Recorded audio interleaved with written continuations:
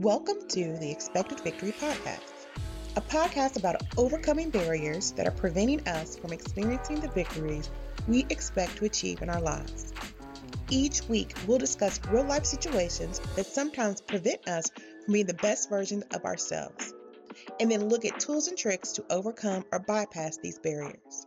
I'm your host, Dr. Vicki Harris. Welcome back. I'm your host, Dr. Vicki Harris, and this is the Expected Victory Podcast. All right, guys, so today the question that I'm going to tackle is, how do you put yourself first without feeling guilty? And today specifically, I'm going to talk about in our romantic relationships. Sometimes we can't choose our needy parents, our needy siblings, but we do get to choose our significant other typically. So how do you put yourself first in your relationship without feeling guilty? These three things you can do, in my humble opinion. The first is find a partner that puts themselves first as well. Just because you pour into yourself first doesn't make you arrogant or egocentric or narcissist. Most of the time, you should put yourself first. You should be able to have the sense of peace that you need to make your day comfortable. So when you are looking for a significant other, or if you have one, they need to learn how to put themselves first, and not to the detriment of your relationship. Go get your nails done. Go play golf. Go play basketball. There's so many different things that people can do that will give them a sense that they're putting themselves first. And if you're able to do that successfully without it being a swing of the pendulum where you're always putting someone else first, and then you take a total swing and now you're only putting yourself first and you're neglecting everyone else around you. But if there's a balance, you'll be able to continue to have that level of love, companionship, and trust that you need in a relationship without everything being off balance. So put yourself first. That would be one of my main things. Find a partner that puts themselves first. That would be my suggestion to you. Find someone who can do that knows there's a balance and isn't selfish. So that's the word. Putting yourself first doesn't mean you are selfish. It means making sure that you have the inner peace you need to navigate your relationship effectively. And putting yourself first could be the simplest things of sleeping in an hour early or watching the show that you really want to watch. It could be giving them time to themselves. There's so many different little avenues that could be putting yourself first without it becoming a selfish or narcissistic trait. The next thing is, you don't have to be Superwoman or Superman. Those are fictional characters. They do not exist. So you have to be real about who you really are and what you can handle. What capacity, what kind of load can you carry? What you have the ability to do and what Superman or Superwoman has the ability to do are totally different. And if you're measuring yourself off a fictional character's abilities, and fictional character could be people you see in the movies, on television, and social media. You see all these perfect lives. I put perfect in quotes. You see these fictional characters and you think that's what you're supposed to be. But in the meantime, you don't see, the fakeness behind all of that. And with the TV and media, that's all just fake. It's just entertainment. So yeah, you have to be able to be realistic about who you are, what your capabilities are. And if you needed an example, it would be you have 40 grocery bags and you try to get all 40 bags in the house. So you got 20 on each arm and you're struggling to make it to the house because you can get it all in one trip. Well, why? Why are we breaking our arms and holding so much when it's all going into the house? It's all going to have to get there eventually. Why are we rushing it? We can't even enjoy ourselves because now our arms are hurt, or it's now more difficult to put everything away because my arms are aching from trying to bring in 40 bags at one time, where maybe I can handle 4 or 5 bags at a time and get them on in. And then sometimes, I can grab an extra bag because it's just bread. So the whole point of that analogy is stop holding on to everything, expecting this Superman, Superwoman mentality that you can handle it all. You are hurting yourself.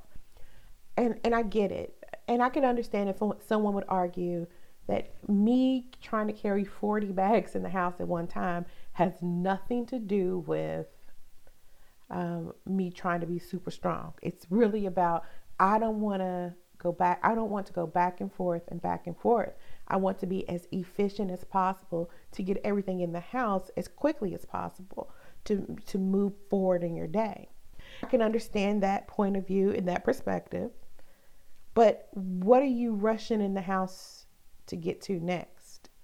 Are you carrying all 40 bags to get in the house as soon as possible so that you can get those put away as soon as possible, so that you can cook dinner as soon as possible, so you can get the house clean as soon as possible, so that you could what? What are you rushing? What efficiency is that giving you? If your arms are hurting and now you're cranky and you're mad because did nobody else help you with the groceries, so you're like, it's okay, I got them all. I got all the groceries by myself. I don't need any help. Well, yeah, you did. Why do you think you're the only resource available? And in some cases, you may be. Maybe it is you're the only one that could do it. But then, dang nabbit, take your time. And maybe, yeah, you do have the strength to bring in 40 at a time. And you're good. And this isn't a problem for you. But what is? Is it 100 at a time? It's 100 bags too much. So, that goes back to being clear about who you are, being clear about what you can carry, what is your real load, what's your sweet spot. And it doesn't mean don't challenge yourself and let me see if I can pick up an extra, but it does mean make that gradual. Quit rushing your life away to go do more work for somebody else or to do extra stuff for someone else. Maybe I'm rushing this in the house so I can go take some me time. Well, I'm doubting that. So yeah, sometimes we need to learn how to walk and not run. We don't have to rush our lives away. It's already fleeting. In the grand scheme of things, we are all but a grain of sand. So that would be my opinion on that. Know who you really are. Stop judging yourself and stop judging others. We have this expectation that we should get more done, accomplish more, and be further along here, there, and everywhere. And who made the scale? Who got to decide how far along you should be at a certain age? Who made that decision? And then, was there a council? Or we were just decreed that at this age, you should have this by now. And you should have experienced this and this and this. And I should be what? And last but not least, stop judging yourself. You have to stop judging yourself and stop judging others. We have to allow for compassion. We have to allow for self-compassion. There are going to be things in this world that we do exceptionally well. And there are going to be things that we do not so well. And when that happens, sometimes we need to put ourselves first and take care of our hurt feelings, our bruised ego. Allow ourselves to heal from something that hurt us. And not judge yourself that it's taking you it's taking you 6 months to get over this hurt, or it's taking you 8 years to get over this. I think 8 years might be a long time, but I'm just saying, I kid, but I'm being serious. It's stop judging yourself. Allow yourself to have some peace.